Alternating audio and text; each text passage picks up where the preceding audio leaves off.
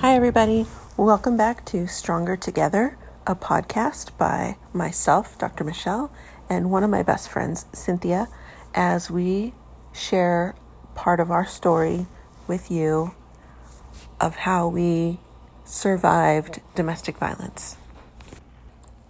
I hope you enjoyed today's episode, which is a short but powerful story that I would like to share with you today.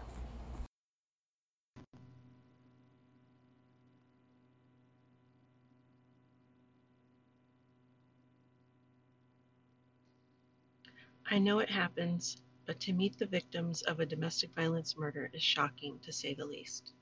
That's why I left. I thought that one day I would be in the headlines of a murder-suicide. I really did believe that at one point.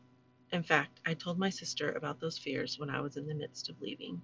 I said, Angie, if I'm ever missing or killed, you'll know who's responsible. Just know that, okay? Thankfully, I left before it came to that. But she didn't. And she had 3 kids, a son and twin daughters. Now they're orphans. Their dad shot and killed their mom. Not only did he kill her, but he shot her 9 times at close range. Now he's in jail for life, and she's dead. That could have been me. My daughter could be an orphan too. It makes me wonder, why do some women leave while others stay? I know why I left. I left for her, my baby daughter. She was 2. Well, she was about 15 months old when I knew for sure that I was going to leave. But she was 2 years and 4 days old when I actually left.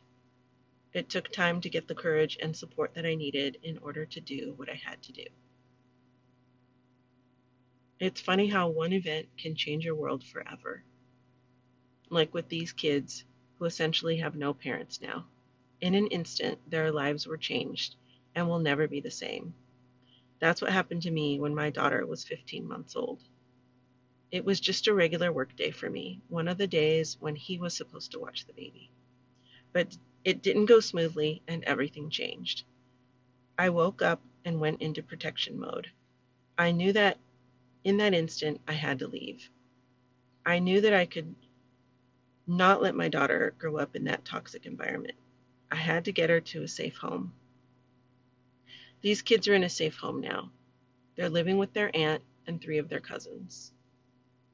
This aunt, who is the sister of the murdered woman, will now have 6 kids instead of 3.